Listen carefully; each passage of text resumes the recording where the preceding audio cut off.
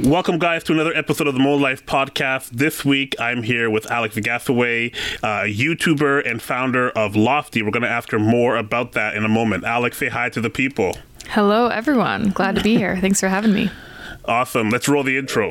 Welcome to the More Life Podcast, where creatives, problem solvers, and entrepreneurs talk about squeezing more out and finding meaning in this crazy thing we call life. Let's dive in. Well, Alex, I'm so happy that you took some time out to be with us here on the podcast and to share a little bit about what you're doing, and to kind of let some of my audience know about who you are. I first heard about you on YouTube. I guess you popped up on my feed maybe last year at some point, and immediately you struck me as somebody who was very authentic, somebody who was not like just a average YouTuber who just kind of doing whatever is trending to get that type of clickbait, not even clickbait, just to make the algorithm work for how YouTube works. Mm-hmm. And you instantly, it resonated with me how you were just a little bit different in terms of how you do your work. First off, please share a little bit about what is your approach to your channel. What's your channel about? This is an important question for me right now, as I'm doing a little bit of a shift for my own personal brand content. Really, what my channel is about is storytelling and how to integrate what you're passionate about into those stories and into your content. As somebody who wants to create content full time, is my passion is really about, okay, how do we feel fulfilled in our work and how do we find meaning in it, which is why I was really excited about the concept for your podcast as well. So in the past, I've definitely implemented some filmmaking tutorials on my channel because it's what I do for work. I'm a filmmaker. I own my own production company, so I've definitely put that into my channel. But really, it's about story and finding meaning in that story. Yeah, and is that kind of how everything started? Is with your YouTube channel kind of started with more production stuff, more tutorial stuff, more reviews. But how long have you been doing YouTube for? Because you're not like a spring chicken. You've been doing it for a minute. Yeah, I think, I don't know what the exact time was. I think I started my first YouTube videos officially when I was like, okay, I'm going to make a YouTube channel, was maybe the middle of 2018, I think, was my first series. And when did you see it starting to get traction? My first video it's hard to say what traction is, because when I started a daily vlog, that was about 4 months after I decided to start a YouTube channel. And I did 100 days of daily vlogging, and that kind of got me to understand the concept of, okay, there are a solid 100 people that are watching each one of my vlogs, and starting to understand the idea of community behind what YouTube can really be, outside of being just a spectator and somebody watching. Just to recognize the same people commenting on videos and stuff, that was a really important part of the journey of seeing oh, this is what this can be. Yeah, and that era, 2017, 2018, a lot of people were doing the daily vlogs. It's since died down a little bit. It was made famous almost by Casey Neistat, where he did it for, I forget how long, how many episodes at first before he ever actually broke away from it. But there's a lot of people who did that daily vlog, and for a while, that's also was rewarded on YouTube, and it was actually fun content, right? People, if you actually had someone like me who is looking for other people like me, online to see what does somebody who owns a production company actually do, or somebody who is a creator at large like Casey Neistat or something like that. What do they actually do on a day-to-day basis? It's actually really interesting to see, and people want to see that authentic production of video, but there's still a story sprung all throughout it. And now it's more episodic, where people are trying to put together curated moments that they can then show their audience. Yeah, definitely. It's shifted in the last few years. Absolutely. And what do you feel the trends in terms of online content, everything is moving faster and faster. So like you said, you're pivoting your channel, and I don't even know what the plan is or hopes are for your channel in the future. But what do you feel like some of these broader trends that we are seeing in the online space? Because I feel like not only are things moving faster, but there is more appetite for it, not just because we're in like the corona thing and all the people that are at home, but I feel like the technology is finally catching up with the demand, where, you know, people have more access to internet, faster internet, and people are being also more creative. Yeah, I think it's an interesting question of like what are the trends across even just a platform like YouTube, because it's so specific. Like I know what the trend is on what's showing up in my homepage on YouTube, right? But every so often when I get on maybe like a really deep research dive or something, or I click on one video that's outside of my normal viewing habits, and then all of a sudden I'm seeing more of those. I'm like, oh my gosh, there's a whole pocket of YouTube that I didn't even know existed, right?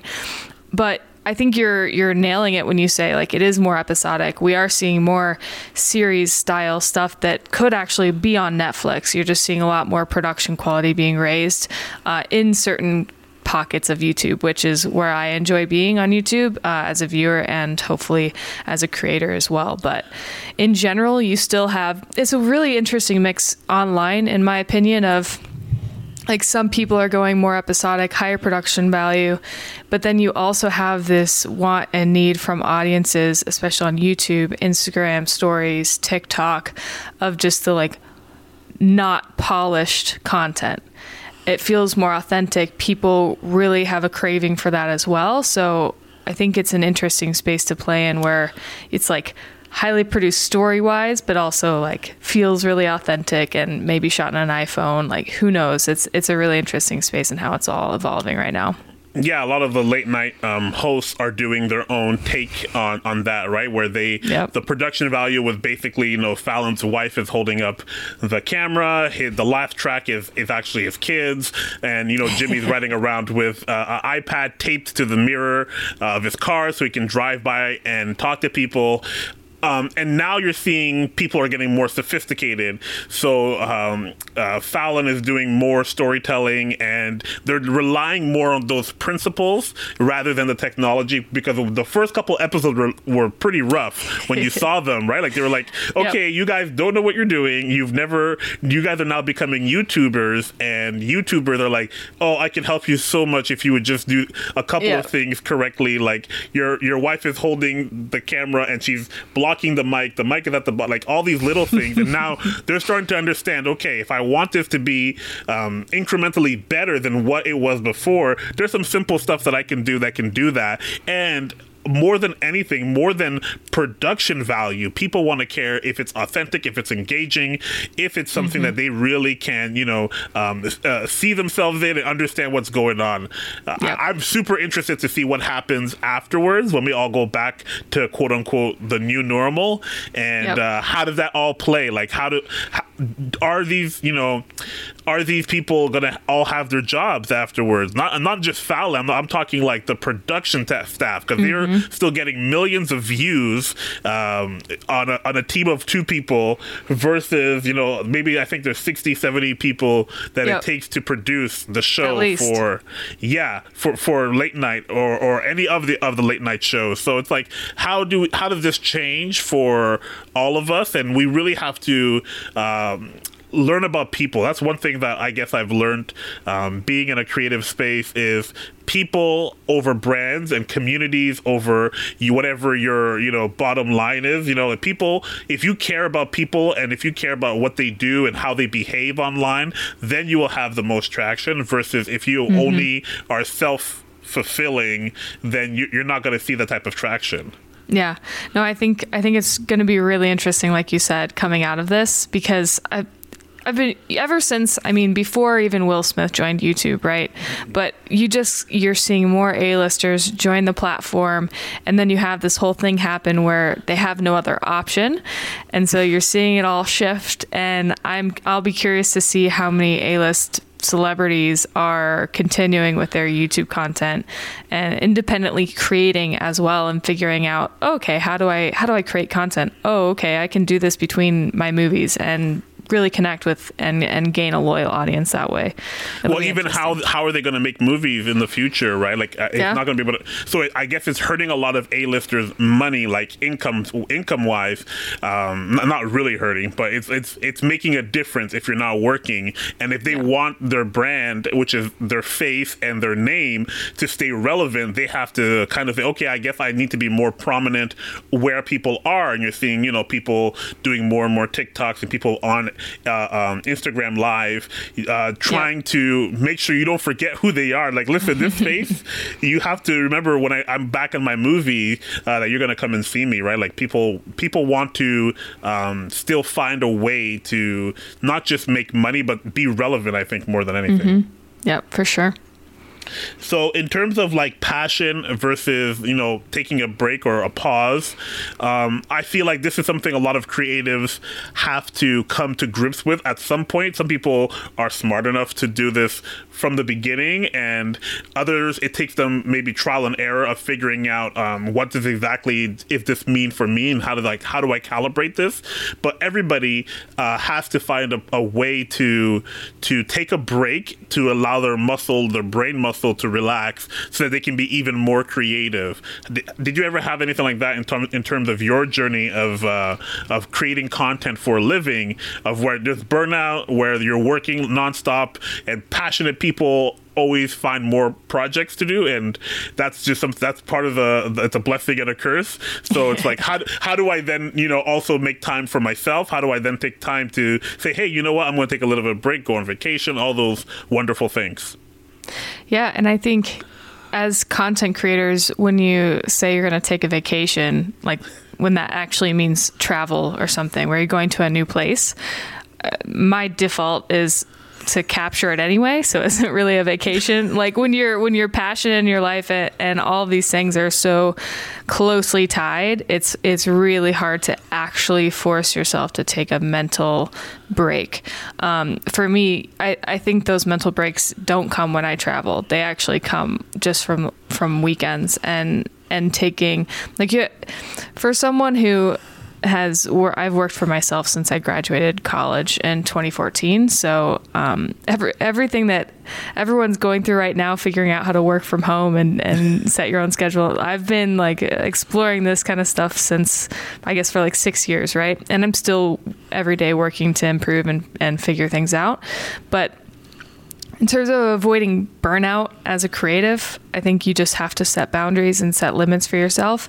And the most important thing that I've found is acknowledging that it's okay to take a break, that it's okay, and more so it's necessary, because you're not going to be able to keep going at any sort of speed it's not sustainable. You have to take breaks.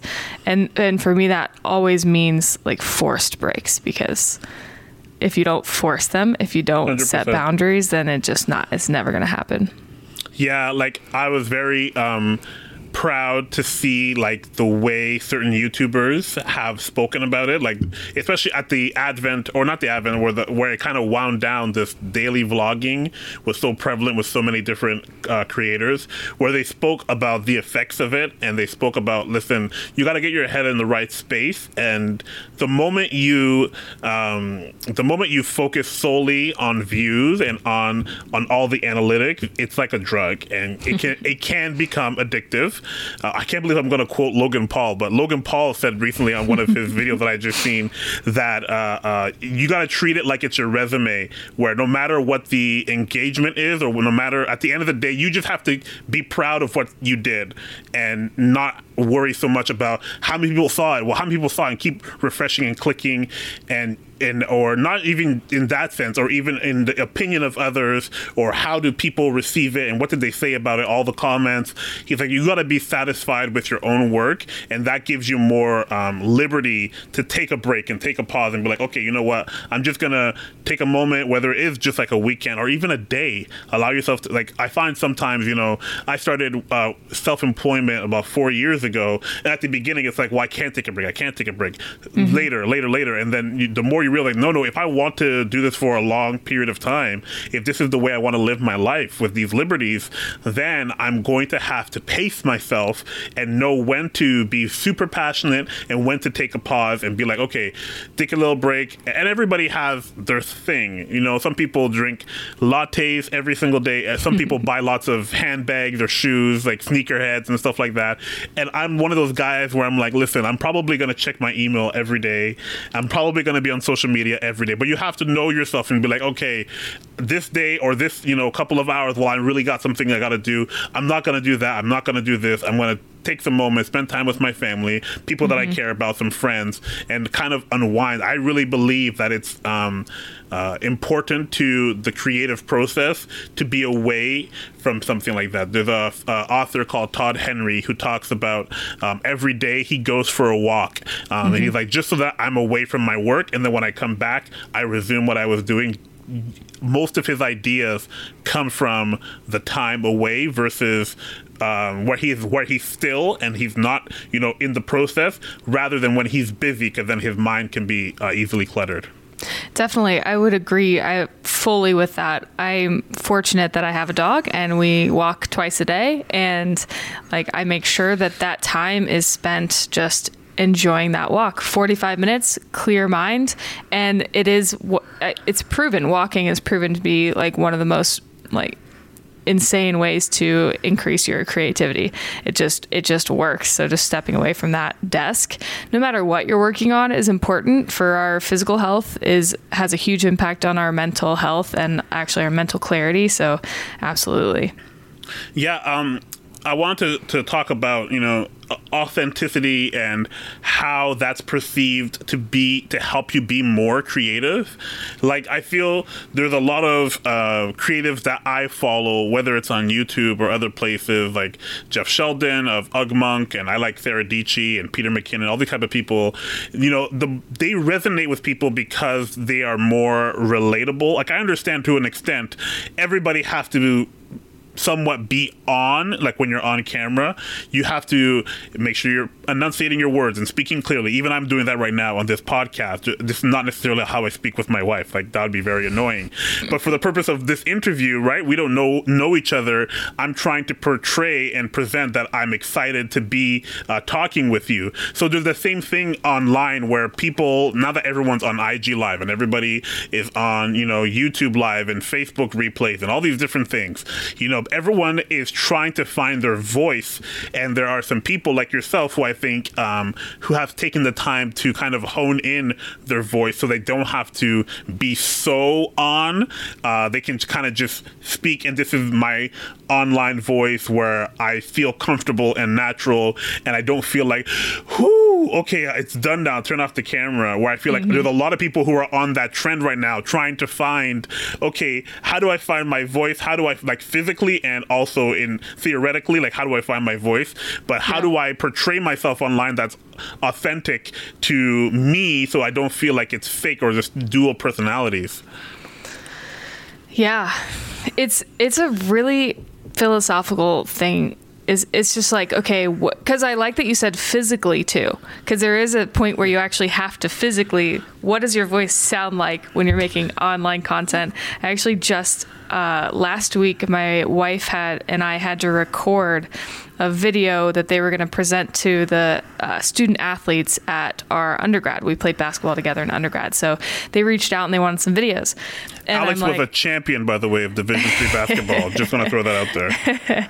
Natty champs. Thank you. But I pulled her video into the computer. I'm like, this is so funny because every time she goes on camera, which is rare, her voice changes. And I don't know if it would be obvious to everybody, but for me, it's immediate. I'm like, whoa, your voice gets higher. It's are you trying to be more professional? Or what are these things that are happening? And she was like, sorry, I haven't done 100 vlogs. Get off my back. I've got to find my voice. Okay. So it's it really, that's one of my favorite things about my daily vlogging experience is it made me comfortable from going behind the camera for my whole life to going in front of it. And it actually that was the number one thing it did, is help me find that voice. So it's like, if that's the journey you're on right now, the only way that I can see it being a possibility for you to find your voice, both physically and figuring out how to speak authentically and like be yourself in front of the camera, is to do it. Practice, and more practice. Because if I haven't made 150 videos at this point, like, I would still be struggling to find that. And so I don't think there's any way around it. You just have to keep going. Yeah, I started a YouTube channel, not a good one, but like a couple of years ago, and I stopped, right? Because I'm like, this is so much work.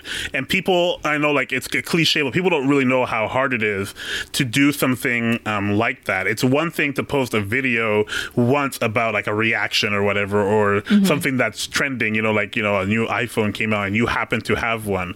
It's a different thing altogether when you are, for lack of a better word, a personality on the internet people are now familiar with you and expect content from you.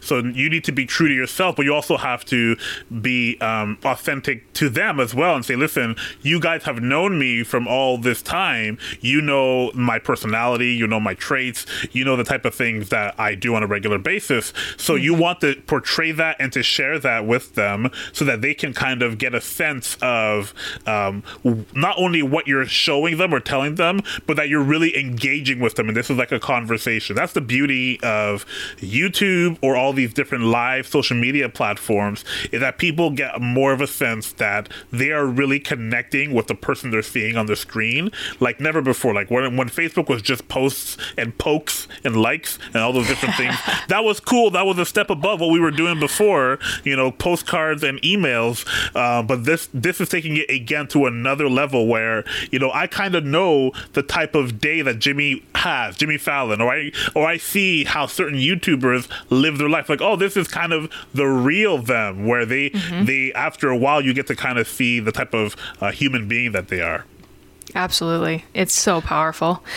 I always equate that to, like, the way that I can think about that most simply is that, like, I went to New York to go to 368 last year, and I told my parents that I was gonna stay with this girl that I met on Twitter, like, share a hotel room. And they were like, "You're what? You're gonna just stay with a stranger?" And I was like, "You don't get it. Like, we're not strangers, because we see each other's videos every week. Like, we know each other's lives. We know who we are more so than like was ever possible before. Like, I know her better than people that I played basketball with for 4 years in college, right? And it's just like, that is the power of video online. It's incredible.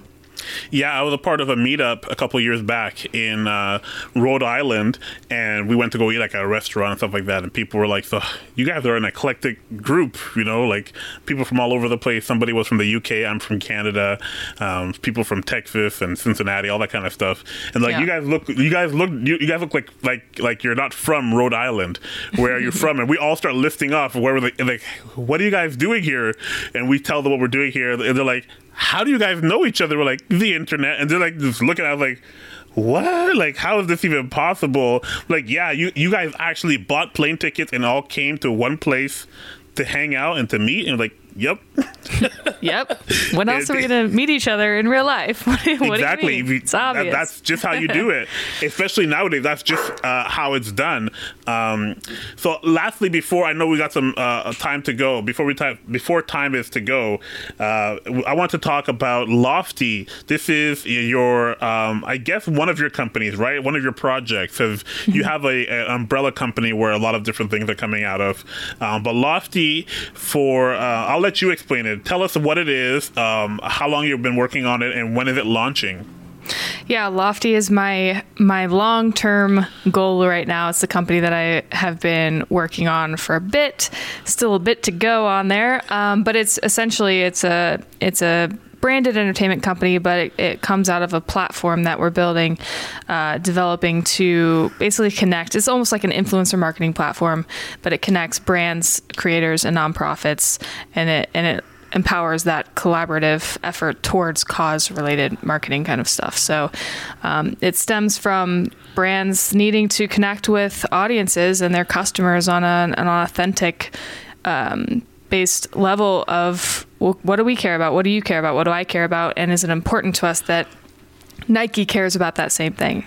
And you know, you have nonprofits that are doing the groundwork. They're hustling, they're getting things done in real life, and they're the hard workers. And then creators can tell stories, because nonprofits, that's their number one asset is stories. And a lot of times, most often, they do not know how to, or they don't have the budget to tell those stories. So that is lofty in a long form sentence. No, that's cool. How did this come about? Because this is something like, I'm almost like, I wish I came up with this too. Like, this is such a cool idea, because I love nonprofits. I love the work that they do, and I see how they alleviate stress in certain communities, right?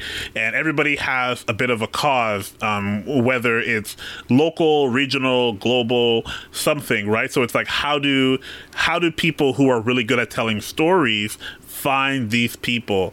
I just heard of in my home country in Canada, I heard of a organization who is now for the first time putting all of the charities together, because if there is like there's no database in our country of like all the charities that puts everything in one location, so we know resources, what services are available, all that type of stuff. And they've been doing like hackathons and getting it crowdsourced to get it all put together, and it's been really, really cool. But it's one of those things where like there's these two really cool things. How do people learn about each other? How do people put this type of stuff together so that they can see a better change? 'Cause I feel like there's a lot of people who are talented technically with storytelling, and they have the gear, they have the understanding of composition, all that type of stuff, but they don't have necessarily the story that they want to share, or they don't necessarily have the talent that they want to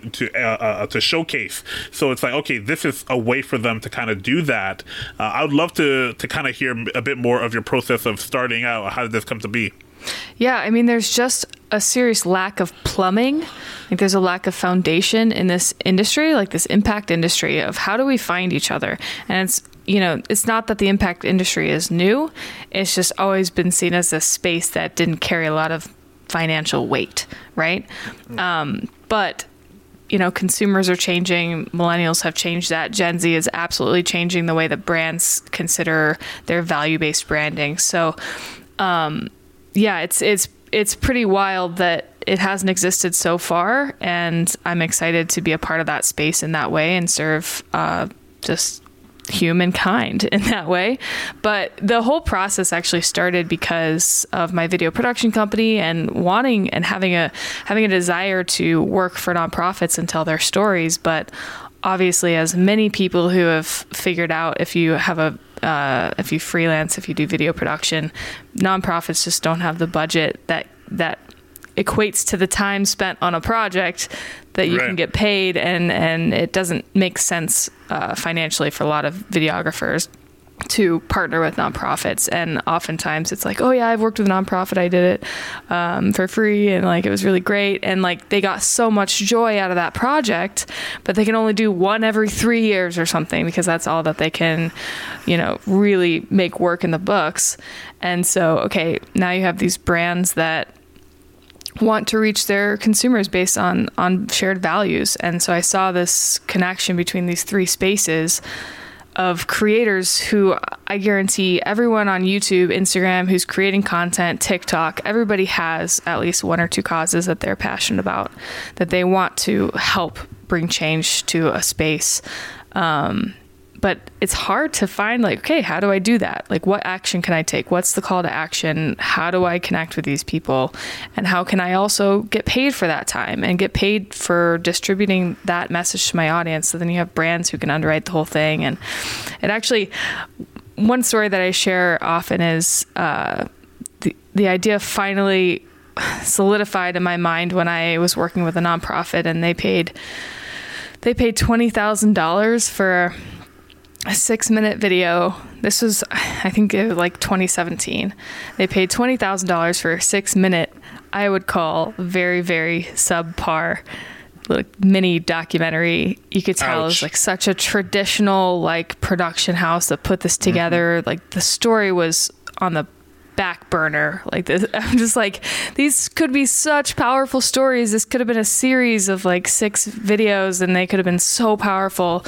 And it's just like, it sat on YouTube and it had 50 views when I saw it, which had been like a year or 2 after it was posted. They just wanted to embed it on their website, and just like, this is such a shame that you just wasted that much of your resources as a nonprofit on this. And it's like, a creator could have told that story. A brand could have paid a creator $20,000 to tell that story, and it could have reached 10 million people. Yeah. And it's just like, we can do this better, you know? There is this lack of overlap in terms of newer creators, or even those who are really interested in modern, not technology, but modern social platforms versus the old school. Like, I know people who have video production companies in my hometown, and you see it. You just see it. They're still lugging around massive cameras, and they're doing the things the exact same way they did before. Because before, the technical person was the person who was the video productionist, whereas now it's the creative, somebody who can see the story and then see the angle afterwards. Those were, there's obviously, there are like directors and cinematographers who do like Hollywood and do short films and documentary work. That is its own category. But then there is like production video that is for small to medium businesses. There's not a big overlap. I don't know a lot of people who are been in the industry for like 20 years who have new cameras and who are thinking about things digital first and all that type of stuff in the way that they have their ingest of the footage and how it's cut up and what they're thinking of how this is going to go. This is going to be on social. This is going to be on IG. All these different things. We're going to shoot this vertically because the platform. Yeah, right. It's just like all these things that you can see a huge disparity between people who have just learned this and picked this up in the last 5, maybe 8 years, and the people who are doing it long before then, and thinking that the technical skills that they have is even the most important thing, because it's just not. Your ability to tell a story is more important. Nobody should really be a videographer at this point. You're a video strategist. You have to be thinking about story and platform and what's the call to action, what's the goal of this piece of content, because it's not like companies should be making 1 video a year or one video every 2 years. You should be making content weekly, if not daily, right? So it's like, okay, this is short-lived. What's the call to action? What's the goal, right? Yeah, and people have to consider not just the story of, the actual content, but what is the journey or the story of that content after it's been made. Is it going to be digested here, and here, or is it going to be on this platform or here or exclusive? All those different things need to be considered at the beginning. And like you said, the strategy portion of the marketing side is now more on the forefront than ever before. Like we're seeing this in a more broad way than ever before. Like, we're seeing all these different shows and personalities who are now doing these different things. Not just put the camera in front of me, let me talk, but let me consider exactly what it is going to do for me afterwards, and how am I going to leverage it for whatever personal gains, or in your case, whatever cause that we can then help. Yeah. Alex, I'm so happy that you took the time to hang out with us today and to talk a little bit more about creativity, about passion, and about purpose. Please let people know where they can find you. You should follow her on Instagram. Her feed is pretty dope. Thank you. Please go ahead. Please go ahead. YouTube, Instagram, Twitter, TikTok. I'm starting TikTok, as many people are right now, but YouTube is just Alex Gasaway, Gasaway. Also Instagram, and then Twitter is I am Alex Gasaway. Awesome. Thanks so much again, and this is the More Life Podcast.